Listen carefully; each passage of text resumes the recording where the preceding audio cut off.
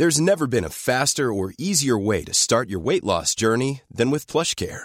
PlushCare accepts most insurance plans and gives you online access to board-certified physicians who can prescribe FDA-approved weight loss medications like Wegovy and Zepbound for those who qualify. Take charge of your health and speak with a board-certified physician about a weight loss plan that's right for you.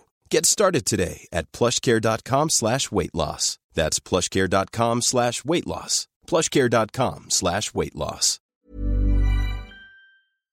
In a sudden flash, it all comes clear. It's a eureka moment, an epiphany.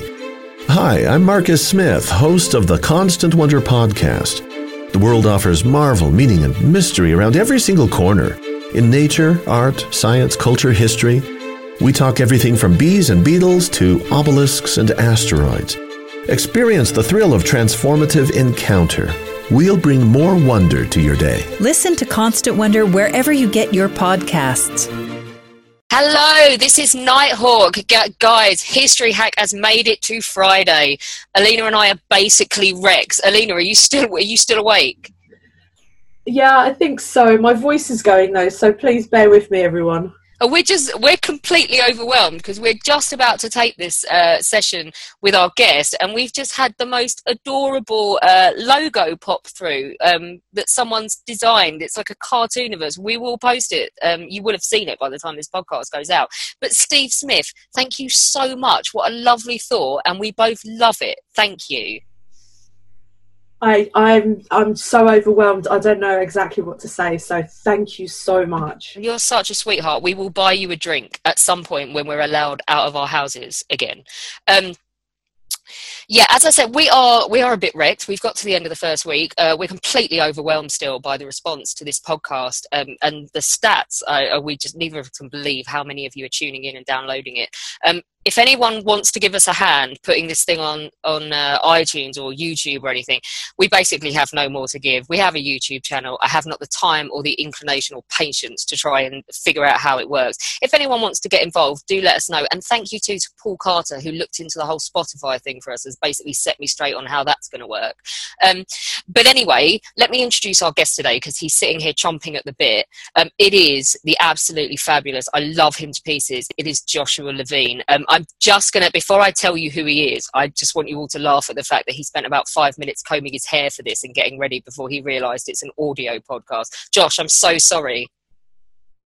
No, it's not your fault. It's because I don't understand technology. I'm basically an OAP, but I look good. You should know that. You do look good. You always look good, Josh. But for anyone who lives under a rock and doesn't know who Josh is a fantastic historian. You would have seen him on your television. If you've seen anything with me in it, you'll have seen him as well, because we're in a lot of stuff together.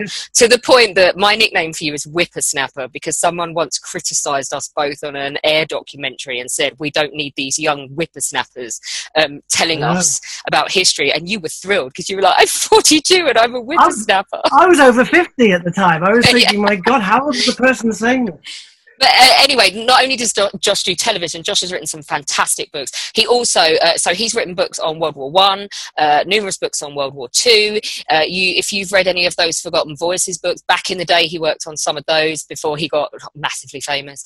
He was also the historical advisor on Christopher Nolan's Dunkirk as well. So if you have not seen Josh's face and his awesome hair that he spent 5 minutes doing, then you have seen his work. Josh, how is coronavirus for you? You're locked down, aren't you? You're in self-isolation. We're locked down. My wife and I are locked down with our 2-year-old, and so it's kind of a joyless, open-ended Christmas here. We're watching a lot of Sooty. I'm personally watching a lot of 1970s and 80s football on YouTube and DVD.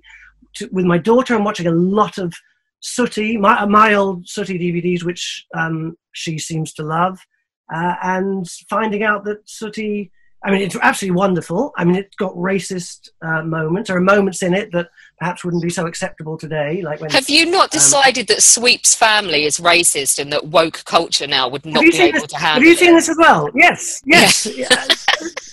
Sweep family. So Sweep's family come on. I mean, it's just a brilliant comic scene. I mean, Sweep's family all come into the house, and there's about 30 of them who are all Sweep and all make the Sweep noise, so it's chaos. But they're all dressed in, so one's dressed in a Chinese hat, so one's a little Chinese Sweep, and another one. I mean, I'm not even going to go where some of them seem to be. Two of them, his parents seem to be Hasidic Jews. They, like my grandfather when he came over to this country. It's all very, very weird, but brilliant. And so I'm having just a surreal. I say joyless. I mean, we're watching the other day. We made muffins and watched Dumbo. Oh, you only do this kind of thing at Christmas. And so I was sort of reaching up to feel the paper hat on my head. It wasn't there. We're all in for coronavirus. But anyway, weird. I mean, what can I say? Weird. I think I'm a little bit too young for this, because I used to watch Rosie and Jim, but I bet, Josh, you're dancing to Rosie and Jim, right? I would be if you played it. I've never heard of Rosie and Jim, but if you played that, I would be up like a rocket. He'd pretty much do anything for money, won't you, Josh? Well, let's not push that. There are one or two things I probably wouldn't, but it's interesting. You see, I have no idea what Rosie and Jim is, and you must know what Sooty is, Alina, don't you? I think I'm a bit too young, like slightly a bit too young. It's a psychopath with his hand up a bear's backside who thinks the bear is talking to him. And then that's one way of looking at it. So he's a little yellow bear, and then Sweep is a little grey dog. And then he has a girlfriend, Sue, who was a panda, who I always found quite snooty. I don't know about you, Josh. Oh, incredibly snooty. I mean, she's appalling. She's absolutely awful. I frankly don't know. Looking at it now, I don't know how Sooty puts up with her. I mean, and he's put up with her for over 70 years. That's the amazing thing. And, in all that time, he's been 5. There's so much about it that's it sort of fits in with coronavirus. It's so weird. Just my corona experience of the last 24 hours has been insane. So we're going to talk to you about Blitz Spirit. That's what you're here for. But I have to say that I thought that I was fully entertaining the Blitz Spirit. I had it down. I have shopped for old people. I have locked myself in. I am rationing my gin and tonic. I have fully embraced this apparent Blitz Spirit. But when I found out that McDonald's was closing, I completely lost my shit. I went and joined a massive queue to go through the drive-thru. It was so bad in the end that the police had to come and shut the A217 in Sutton because there was a half mile, then a mile queue waiting to get into the McDonald's drive-thru. But luckily I got in quite early, and I went and bought one of those ridiculous boxes of 20 chicken nuggets and just came home and put it in my freezer because of all the things that coronavirus has done to me, the thought that I cannot drive 300 yards to McDonald's to satisfy my need for chicken nuggets 24 hours a day, that's what made me finally lose it. Brilliant. So that's everyone finds their breaking point. Yours is McDonald's, don't you? And not only that, you are hoarding. I hoarded. Chicken nuggets. They're first world problems, guys. First world problems. Absolutely. I wouldn't claim anything else. Let's leave corona. Well, we are actually, a lot of what we are talking about today has to do with coronavirus because of the subject matter. But let's leave our own first world problems behind and leave Sooty behind because, frankly, he's quite disturbing in retrospect. Yeah. And get onto the history with you, Josh. So, Blitz Spirit. Now, you did this fantastic book, The Secret History of the Blitz, and what you did was examine all the dark side of the Blitz, if you like. You looked into people's behaviour, and so now this book is so relevant because you don't think that this Blitz spirit that we're hearing about now in the UK that people want you to embrace, you don't think it necessarily exists in kind of the halcyon way that the press are touting it as an example for us to live up to here in Britain? No, and I think it's not surprising. The press wants to turn everything, black or white, and they want to make everything very, very simplistic. Of course they do. That's their job. And of course it wasn't at all like that. There was a lot of very, very good behaviour, and there was a lot of very, very bad behaviour. And some of that good behaviour, bad behaviour came from exactly the same people, and sometimes on the same day. Because the essential point, I think, about the Blitz was this was a time of incredible intensity, incredible stress, where the temperature of the country was really turned up. And so people went off in directions they never had before. They found things in common with each other, the most obvious being they were under bombs, and they suddenly were at risk. They shared risks they never had before, but they shared all sorts of other things as well. They shared the food they were eating. They shared the clothes they were wearing. They were sometimes sheltering together, fire watching together. You had evacuation, different classes brought together, all these things. So people suddenly shared things in common they never had before. So clearly they were in some ways brought together. But at the same time, the intensity, the danger, the sheer temperature also meant people did things, took risks that they'd never taken before. And these could be all kinds of things, tiny little things. They could be sexual, they could be in terms of crime, and they could just be in terms of suddenly, you go about your daily routine and you're shifted onto another axis, so you'll suddenly do something you would never have dreamed of doing before, and that becomes the new normal. So absolutely, it's much more complicated, interesting and nuanced than perhaps people sometimes give it credit for. Well, at the moment, we're getting a lot of incredibly ridiculous information, because back then there wasn't any social media or 24-hour news. So was it even worse? Everything must have been completely done by word of mouth.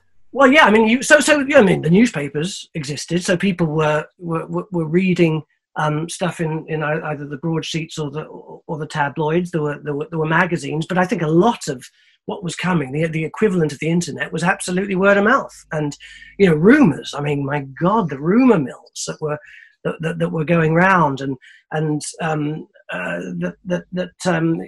people were making their decisions on the basis of what a neighbor told them. So there wasn't but I mean, isn't that the same today? Isn't the internet just a sort of huge rumor mill? But I think there was a problem with information during the Blitz. I mean, I think people weren't necessarily getting the advice, the information that they wanted officially from the government a lot of the time. And of course, that's pretty much like today. You hear, lots of people complaining that, in the last few days, where I'm talking now, the last few days, the government has come out with a lot of information, but then, we want to hear clarification. And, if I'm self-employed, what's the situation? Or if I'm a builder, what's the situation? It's kind of the same thing. Information, when the government is making it up, as it was during the Blitz, and it kind of is now, that information comes through, in dribs and drabs. Let's talk about the fact that one thing the government in Britain have done is flung themselves into action to make this as economically undamaging as possible. And there's all these unprecedented measures, like paying people 80% of their wages and so on. And I highly suspect that this did not happen during the Blitz. And so did it happen? I'm sure you're going to say no. Well, actually, it sort of kind of did. I mean, the authorities, did sort of go to some great lengths eventually to treat the people well. I mean, I think the government was quite taken by surprise during the Blitz by the amount of homelessness. So they were expecting, before the war, there was this idea, that the bomber will always get through. There's going to be, mass cataclysmic event where, when the bombing starts, society basically will finish, because nothing can stop the bombers getting through. That was a pre-war idea, and that bled over into the beginning of the war. So what the authorities were waiting for really was a hell of a lot of death.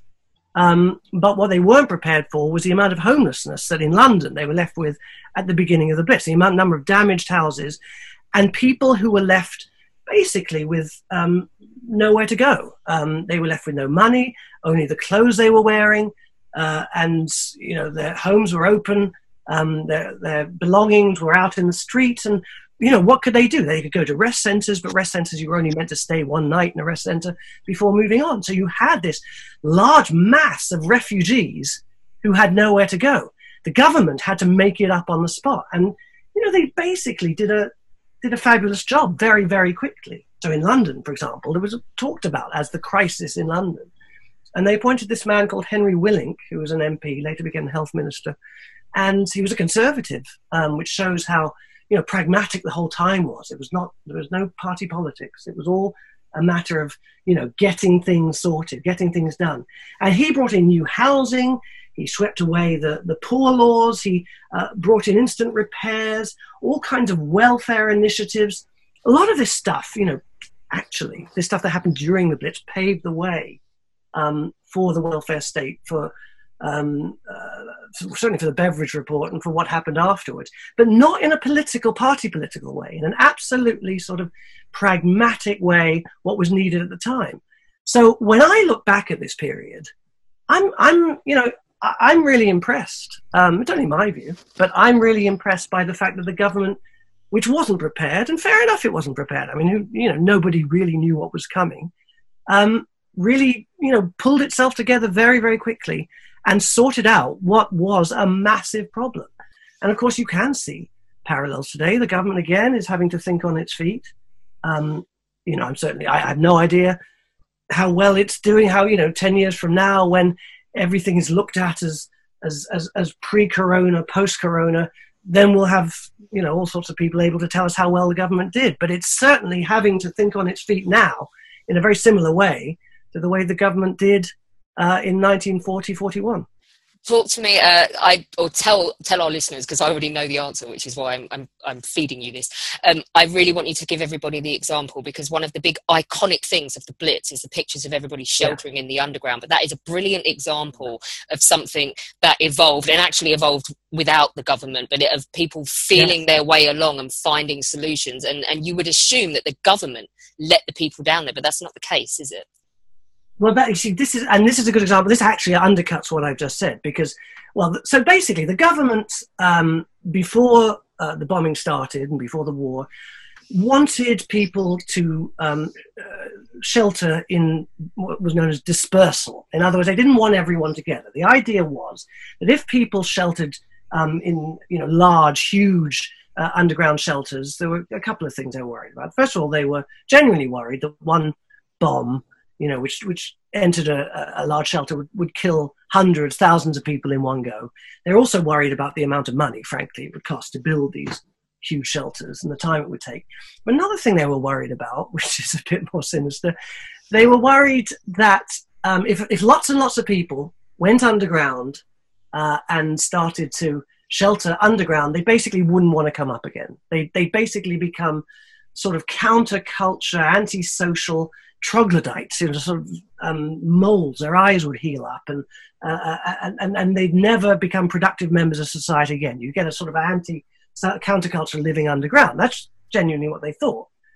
And to be, it's interesting also, Henry Moore, the sculptor, I mean, he went down into the underground and started to take sketches of people down there, because he found, he was looking for something really basic, people in really sort of basic primordial situation. And that's what he found down there. So, he found a kind of strange troglodyte counterculture down there once the sheltering did begin in the underground.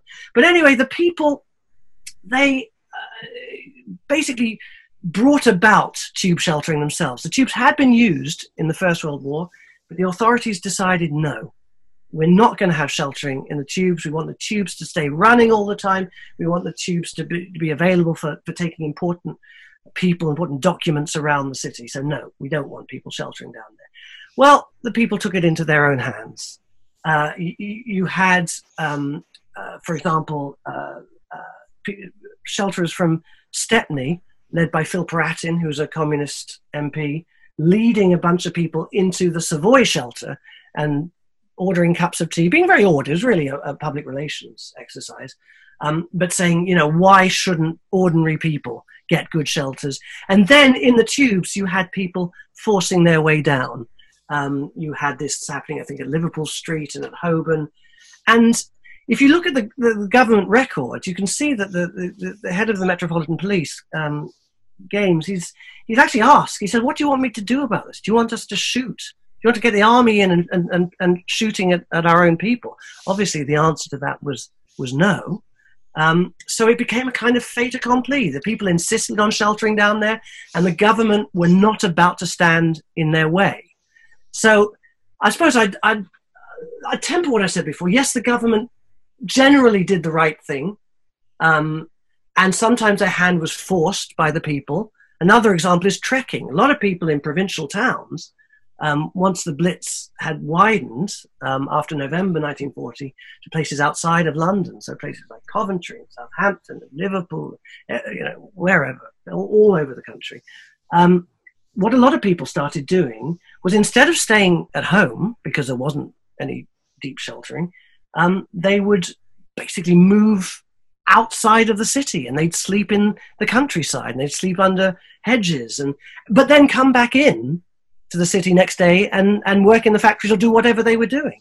So it was kind of I don't know what you would call it. It was like a sort of extreme commuting. It's astonishing, don't you? Because did not people do this last weekend? They got in camper vans, didn't they, and went to the Highlands to spend the weekend out there for safety. And there's nothing new. And exactly. What you're saying as well about the government essentially doing the right thing, but in some ways having their hands forced by the people, is exactly what we've seen with the lockdown. In my interpretation is our government gave us the opportunity to be sensible and do as we were told, and people didn't do it, so now we're under lockdown.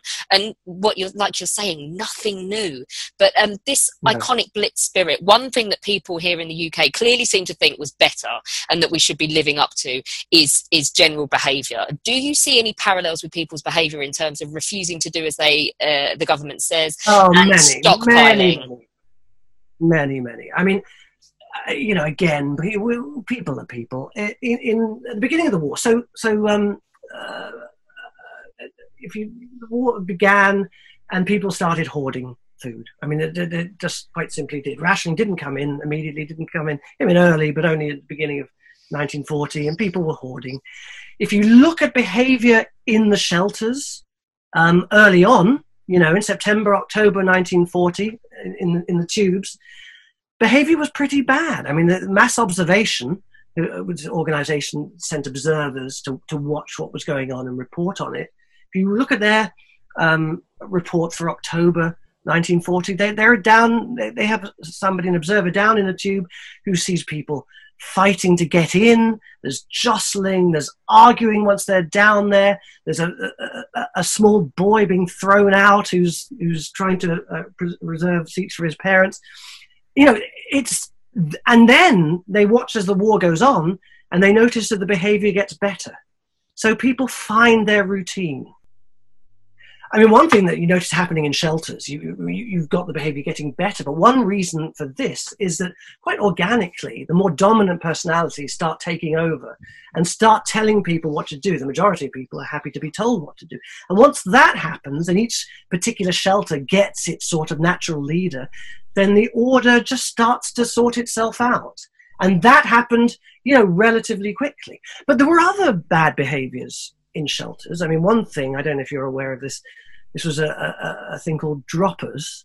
So basically criminal gangs would put members into the queues for shelters, early on in the day. They'd get down there, they take the best place, and other people who actually wanted to use the shelter would come down, and the dropper would then basically sell that place to genuine shelterers. And they would charge more. It's like ticket touts, really. I mean, they would charge more for places in the deeper, safer shelters, less for a less safe shelter. And another thing you find if you start reading around the Blitz, lots of showing off, people ignoring the sirens. People wanting to show that they're not afraid. People wanting to show... I mean, I think the basis of this really is fear. People wanting to demonstrate, people who are afraid, wanting to demonstrate they're not at all afraid. By, the siren goes off and people very, very blasé, is that the siren? I barely recognize it. And so you have that kind of sort of deliberate ignoring, flouting of that kind of rule. And one thing that I find fascinating about shelters, I have to say, is this... story. Guy Gibson was the leader of the Dams raid, Operation Chastise. But at this point, during the Blitz, he was a night fighter. He was with 29 Squadron. And in November 1940, Guy Gibson, who basically spends most of his nights up in the air, fruitlessly trying to shoot down German bombers, pretty difficult and dangerous job. He's in London one night, and he goes down into a shelter. Bear in mind, November 40, and he's down there, and because he's wearing his RAF uniform, people start looking at him, and then a kind of mob develops, and they start shouting at him.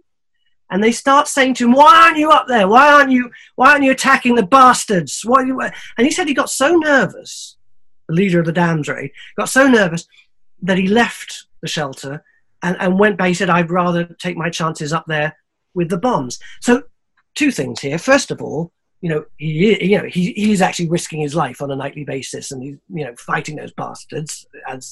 But secondly, we're talking November. We're talking weeks after the end of the Battle of Britain, when the RAF were total heroes. So there's so many. This is how the mood changes during wartime. But also, this is the sort of variable behaviour that isn't necessarily part of the consensus. Our idea of the Blitz. It's more interesting, it's more nuanced, and it's why it's worth looking closely at. Josh, just quickly, restore my faith in humanity. Yes. Give me one beautiful example of something that represents this Blitz spirit folklore. Oh, okay. I can give you what I think is a sort of defining, because I think Blitz spirit was real, by the way, having said all of what I've just said. it coexists alongside the bad behavior. And, I think it's sometimes very, very easy to just dismiss it. Even the book, the fantastic book by Calder, The Myth of the Blitz, he's not claiming that Blitz spirit didn't exist. He's just saying it's more complicated, more nuanced. And so my defining story, and this was told to me by a fantastic woman called Joan Varley. She was well into her 90s when she told me this. She was a young girl, and she was on a bus traveling in London, traveling through Westminster. She was smoking on the top at the back. You could do that in those days. And it was just her at the back, and then there was just one other man right at the front. And as they were driving along, they heard a bomb coming down. And the driver heard it as well, so he veered off the route. And then when it exploded elsewhere, he got back onto the route. But while the bomb was coming down, the man at the front got up, and he just walked slowly down to the back, and he sat next to Joan, and he held her hand. Total stranger. And then when the bus was back on its route, he didn't look at her. He just dropped her hand, got up, and walked back to the front and never turned back. That's instinctive Blitz spirit. That is the idea of people coming together in danger. So to say that it didn't exist is just too simplistic. Of course it existed. That's your essence. And then multiply it in different ways. And that's what Blitz spirit was. It's the difference, isn't it, that we can't reach out to each other now. I mean, if he tried to hold her hand now, you'd be like, get away from me, you're contaminated. If you try to hold her hand now, you get a £30 fine. But that is the difference. That's absolutely, there are some similarities, absolutely, plenty of similarities actually between now and then, plenty of things we can draw out. But of course the big difference is that, the kind of danger, the bombs were coming from the sky, causing instant death, terrible wounds, homelessness, and, the danger now is a virus spread by contact. So, couldn't be more different. Hi, this is Craig Robinson from Ways to Win, and support for this podcast comes from Invesco QQQ, the official ETF of the NCAA. The future isn't scary. Not realizing its potential, however, could be. Just like on the recruiting trail, I've seen potential come in many forms as a coach. Learn more at Invesco.com/QQQ. Let's rethink possibility. Invesco Distributors, Inc. Hiring for your small business? If you're not looking for professionals on LinkedIn, you're looking in the wrong place. That's like looking for your car keys in a fish tank. LinkedIn helps you hire professionals you can't find anywhere else, even those who aren't actively searching for a new job but might be open to the perfect role. In a given month, over 70% of LinkedIn users don't even visit other leading job sites. So start looking in the right place. With LinkedIn, you can hire professionals like a professional. Post your free job on linkedin.com/people today. Let's just talk about another similarity. They called for 250,000 NHS volunteers. I signed up last night. You can be driving medication around, people around if they have hospital appointments. You can be delivering shopping. It's even checking in on lonely people as well, and making sure they're not completely alone and lonely and becoming depressed. They got 170,000 straight off, and I just read just before we started taping, and you did too, they've now hit 400,000 people willing to go and do this, which is just exceptional. But I mean, I know you're going to say yes, this spirit of volunteerism must have been alive and well during the Blitz. Absolutely, it was. They even called it volunteerism, and it's absolutely heartwarming when you look at the way people did rally. So you've got the ARP, air raid precautions, and in some of these, people always think of the wardens, but all sorts of people were ARP, stretcher parties, mortuary vans, all sorts of different roles, difficult roles, fire watchers. And then you had other voluntary services. You had the YMCA, Citizens Advice Bureau. The one that I always like is the WVS, the Women's Voluntary Service, because my God, the different things that they did, the staffing the rest centers, caring for the homeless, the mobile canteens, they were running those. They were driving ambulances. What was the one thing? They were collecting rose hips from the countryside because they contained a lot of vitamin C. I mean, whatever it was, these women were doing it. Oh, well, Queen Mary was driving around Badminton, wasn't she, after she got, against her will, sent out there for her own safety, was driving around like a lunatic, rallying everybody. I can't remember. I think it's glass or recyclable metal or something. So everybody was at it. Well, railings, another big thing that the WVS were very keen on, that, they were removing railings and there was so much volunteerism that a lot of people were just being turned down. They couldn't even get accepted to do it. And I'm always fascinated by the psychology behind these things. Why so many people are keen to do it. And, there are some, there's certainly peer pressure and there's people feeling guilty that their own situation is safe. But then there's just a lot of good feeling. You can absolutely see it. And, enormous numbers of people volunteering then. And as you say, we seem to have close on 500,000 people willing to volunteer now in 2020, which is just wonderful. Tell me a story, Josh, about the crime and the blitz and the people taking advantage. I think we should do looting. Let's do the looting. There was a load of looting. Of course, there was lots of looting. The opportunity was there. Houses were opened up, and it took a hell of a lot of self-control to walk past a house where there was nobody around and not maybe to take something, that you could use. And in fact, people were being told to make do with what they have and to recycle. So, who's to say that, taking something that from a house where people had been killed wasn't just recycling. And I read this terrible story of the head of a heavy rescue squad who took half a bottle of gin that was on this site from the house and just handed it round to his men who were having a terrible time, and was actually convicted of theft for doing that. So, it was a grey area, looting, but it was also in some cases very extreme. And certainly one extreme example that I can think of is a nightclub in London called the Café de Paris. And this was a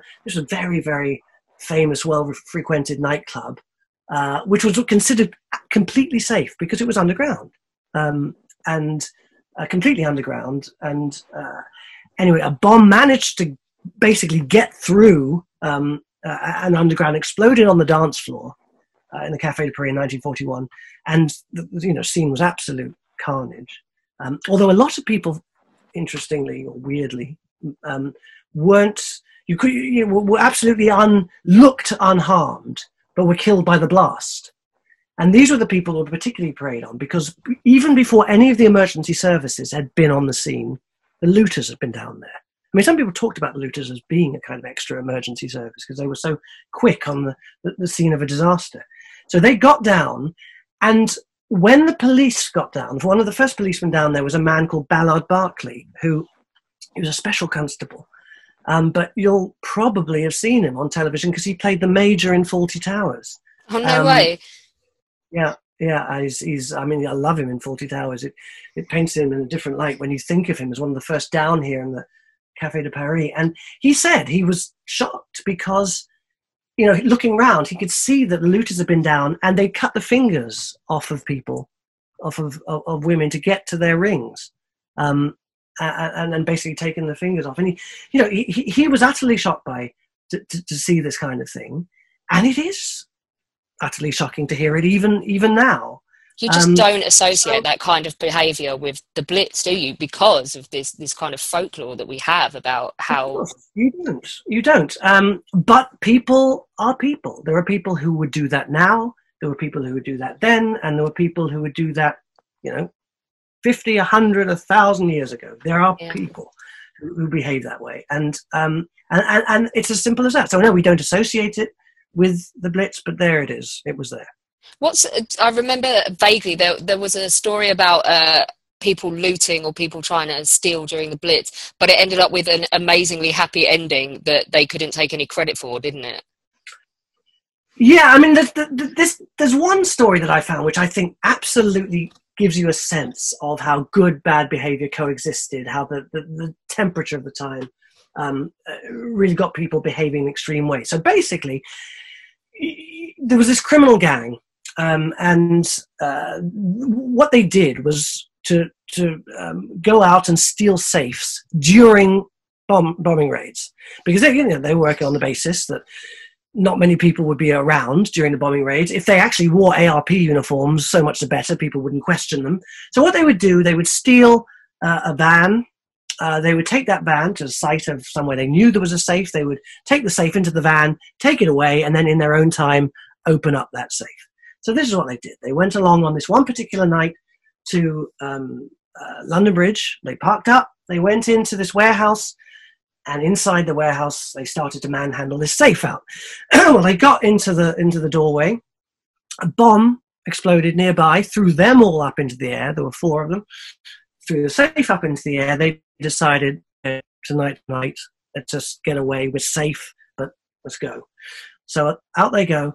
One of them, who goes by the name of Spider, which I suspect is not his real name, looked up and saw in a third floor window a little girl, and she was in a building, and the building was on fire.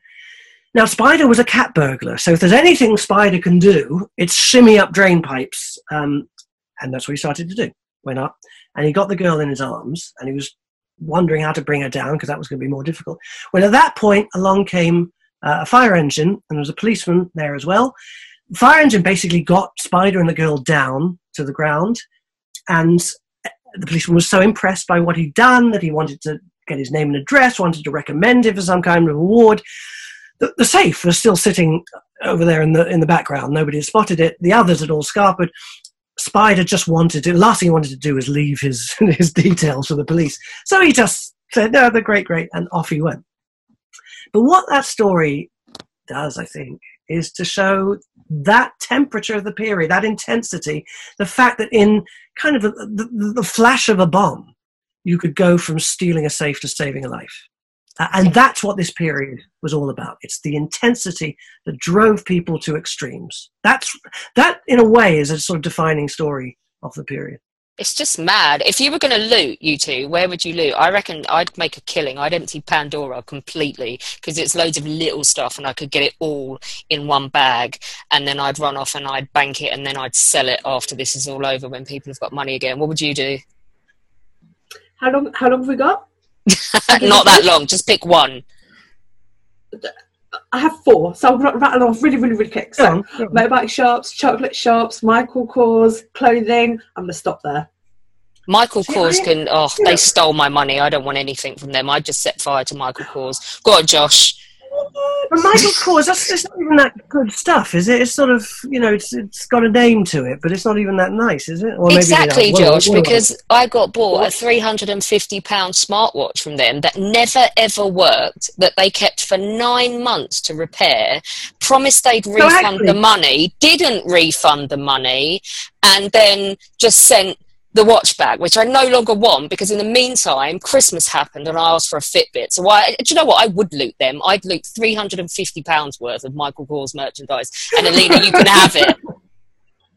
Yes. I don't know what I'd really, I go through phases of things. See, at the moment I'm really into the garden, so but what's the point of looting a garden centre? I mean, it's just that makes you sound so old.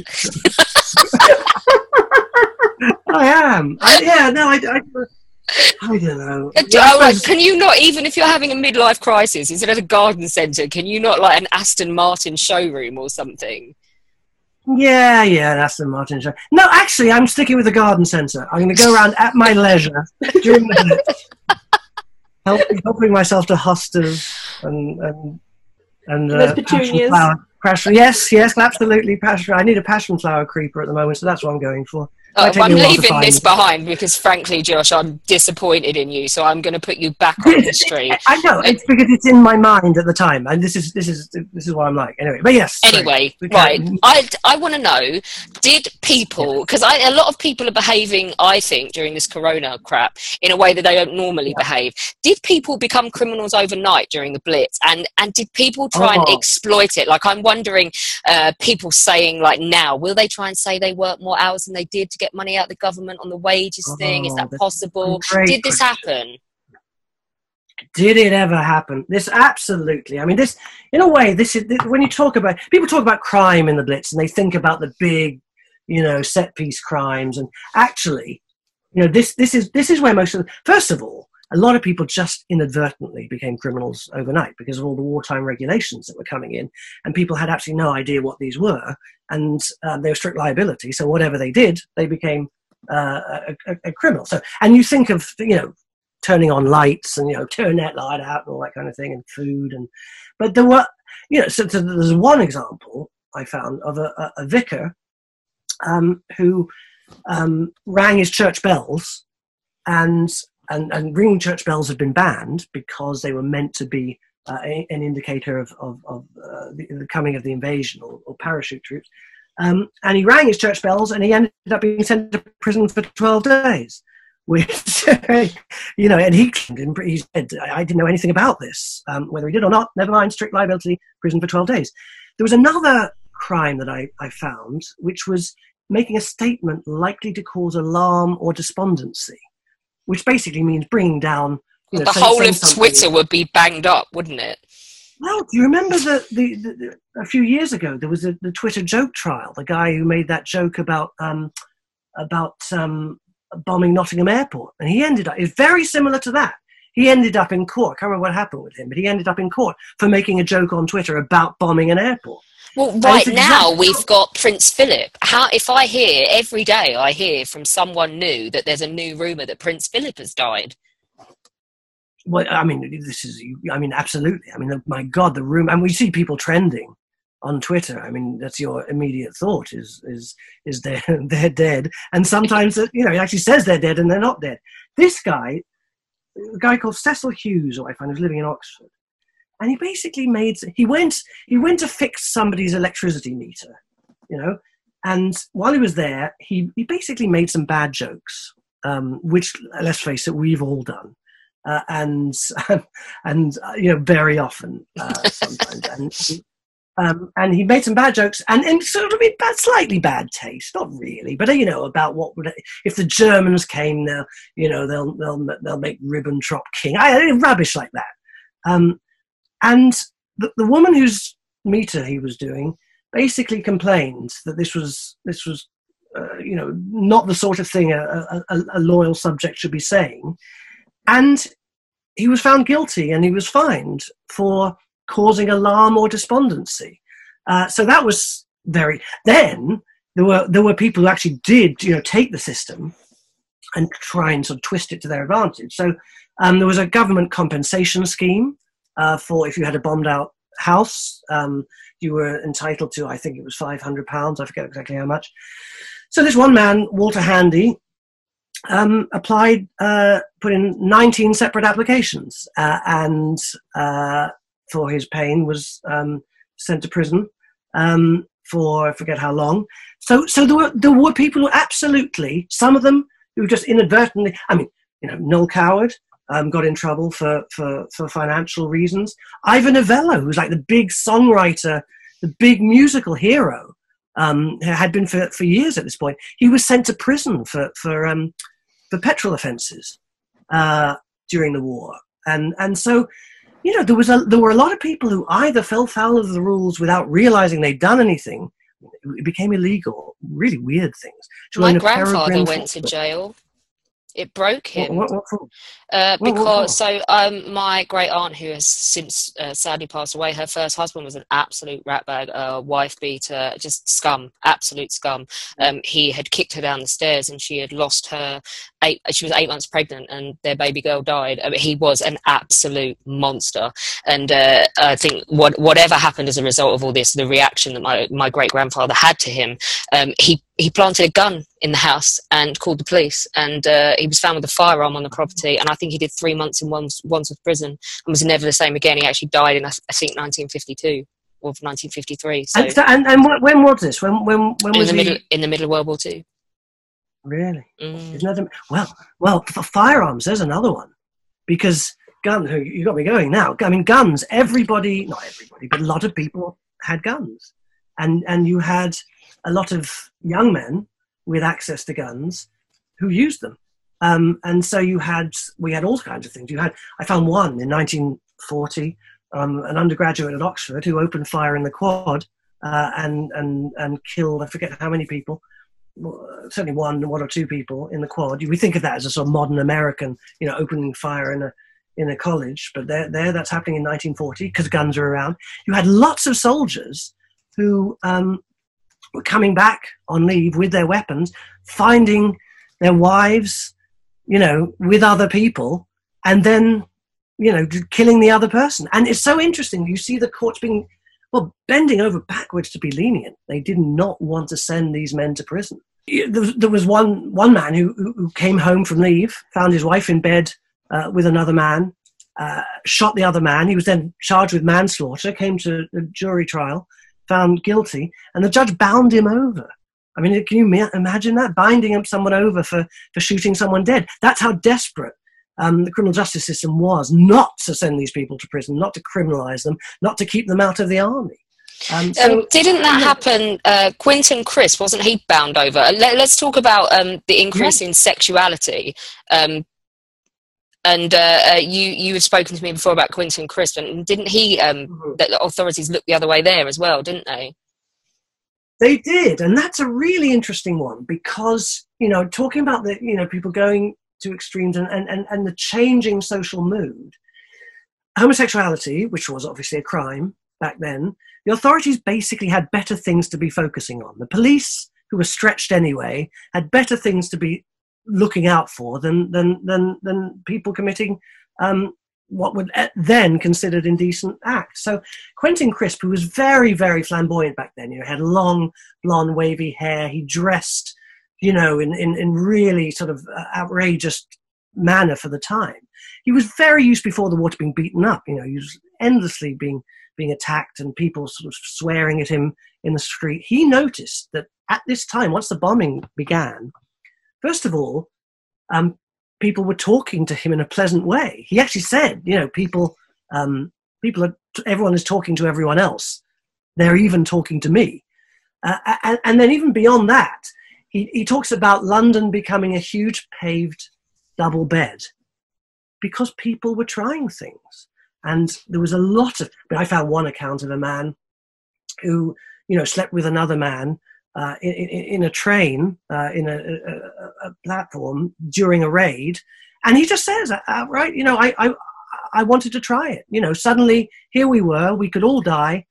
I wanted to see what it was like. And he said it was enhanced by the fact that there were bombs exploding all around.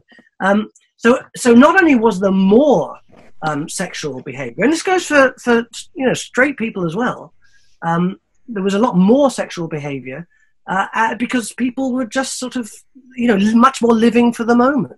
I don't know how much of it had to do with sexual behaviour, but my nan was engaged 3 times to American servicemen in World War II. And what she would do, it was more like a business venture though, so she would get engaged to them and they would give her a ring and then she'd dump them.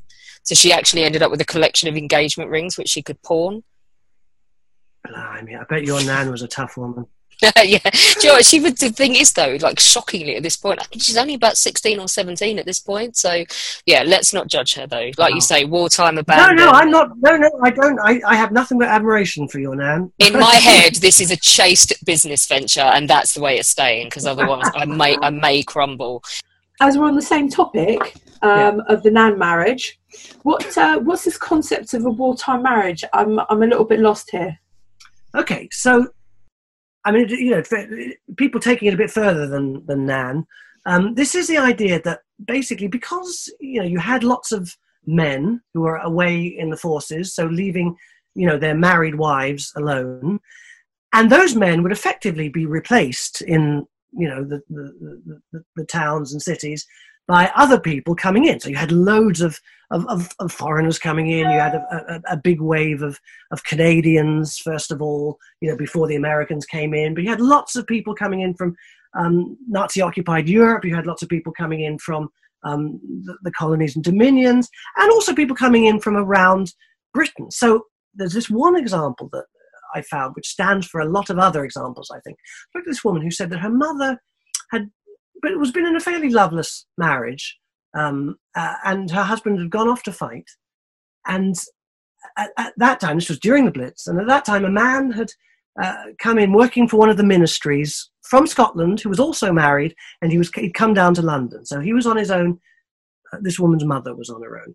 The two of them found each other, and they got together, and they became, basically, to all intents and purposes, a married couple. So they spent all their time together. They were totally loyal to each other, but always on the understanding that when the war was over, they would separate. That was it. And they'd go back to their marriages, their real marriages. And this was something that when I started to look into it, actually happened quite a lot. This idea of the wartime marriage, out of, like, so much that was happening at this time out of pragmatism, because, people were lonely, because it was easier to get through this with somebody else, because culturally, you were meant to be with somebody else. Socially, you were meant to be with somebody else. And it sort of became, in my mind, I sort of view it as the kind of, sexual equivalent to powdered egg. It was something, for the duration, but not intended to last any longer. And I find it actually quite touching, pragmatic, but also quite touching, the way these people were loyal to each other. And I think, if you see the film Brief Encounter, there's certainly an element of that in the film, I think. And it's one of these, I just find it very moving, anyway. Now, in the war, suddenly, the factory workers are catapulted into the limelight. And we're seeing now with the NHS and the supermarket workers, aren't we? I think it's very, very similar. I think that, this sudden, leap in status, leap in importance for people who, weren't really given the time of day by officials literally a month ago, are now being seen as incredibly important key workers, people that we can't continue without. And there's absolutely a parallel there with the way, at this time, so many people in Britain started being basically treated better. The authorities realized that the war could only be won by the factory workers doing their thing, by making the munitions, by keeping the country going. So wages went up, and their protections increased, and all sorts of people doing all sorts of different things that hadn't been valued suddenly were immensely valued. And you can see the same kind of thing happening now. The people who are working in shops, in supermarkets, particularly in the health service, not just the doctors, but the people doing the other roles in the health service, suddenly, they're being applauded in the streets. And one thing I think is worth thinking about is that, once the war was over, the people who had been treated better, it was very hard for the government, even though they, clearly wanted to at different times, wanted to sort of roll back the advantages, the better treatment that these people had. They wanted to go back in some ways to the position before the war. It's very difficult. Once you've made life better for people, very, very hard for a government to make it worse again. So once we have, basically improved the status of these people, improve their pay, improve the way, people across the board, actually, it's going to be very interesting to see how, when this crisis is over, God willing, it won't be too long, how the government try to sort of roll that back, or whether we're faced with a completely new situation, a completely new sort of social, economic pecking order. I don't know. It's all up for grabs. You know, we could go on all night, and we really could, but we're going to have to wrap this up. Do you know what? This cast has been so relevant and so interesting. I think essentially what we've been saying for far too long now is that yes, some semblance of unified spirit gripped Britain during the Blitz, and that there are lots of touching examples of it, but people aren't saints, and people just aren't that very different now. We haven't created a generation of monsters. Josh, thank you so much for coming on. I have to get you back on. I'd love to have you on to do World War I flying with me. That would be epic. Oh, I'd love to. No more World War One. Shut up, nobody asked you. You mind? I'd like to come back on. Yeah. She's just told me. She has just told me. Josh, I love you. I think you're great. But please, no more World War One. Bring on some World War Two. We want World War Two. Don't make me mute you. Josh can come on and do World War II as well. He's writing actually his new book, which we haven't had time to talk about. He's currently writing a book about El Alamein. Is that right? Well, I'm writing about North Africa, about basically the special birth of the special relation, a lot of different things. I say writing. I mean, all my sources have dried up because I can't get into an archive. But in theory, yes, that's what I'm doing. Oh, that Josh, one, please. Josh, I love you. My whippersnapper in crime. You are awesome. Yeah. Alina, I'm going to let you introduce who's on tomorrow, but only if you promise not to scream again, because she's fangirling. She's out of control on this one. I have been going absolutely mental over our next guest, tomorrow's guest. I don't even know how to say this. Tomorrow, ladies and gentlemen, tomorrow we have Mary Beard. Mary Beard, people. Mary Beard. We have a list of questions, don't we? As long as the Magna Carta, long as the Doomsday Book, of people. That is not including mine. That is not including mine. So, I'm so sorry. Everybody, I really apologise, but Mary Beard, she is so awesome. So, but right, we better move on because I'm going to fangirl for about 20 minutes, and we don't have time for that. We really don't. But Josh, I really want to say thank you so much for coming on. Pleasure. Okay. Really lovely. It was great fun. Love to have you on again. But that is it from us. So remember, people, stay safe. And if at all possible, stay in your house. This is Nighthawk signing off.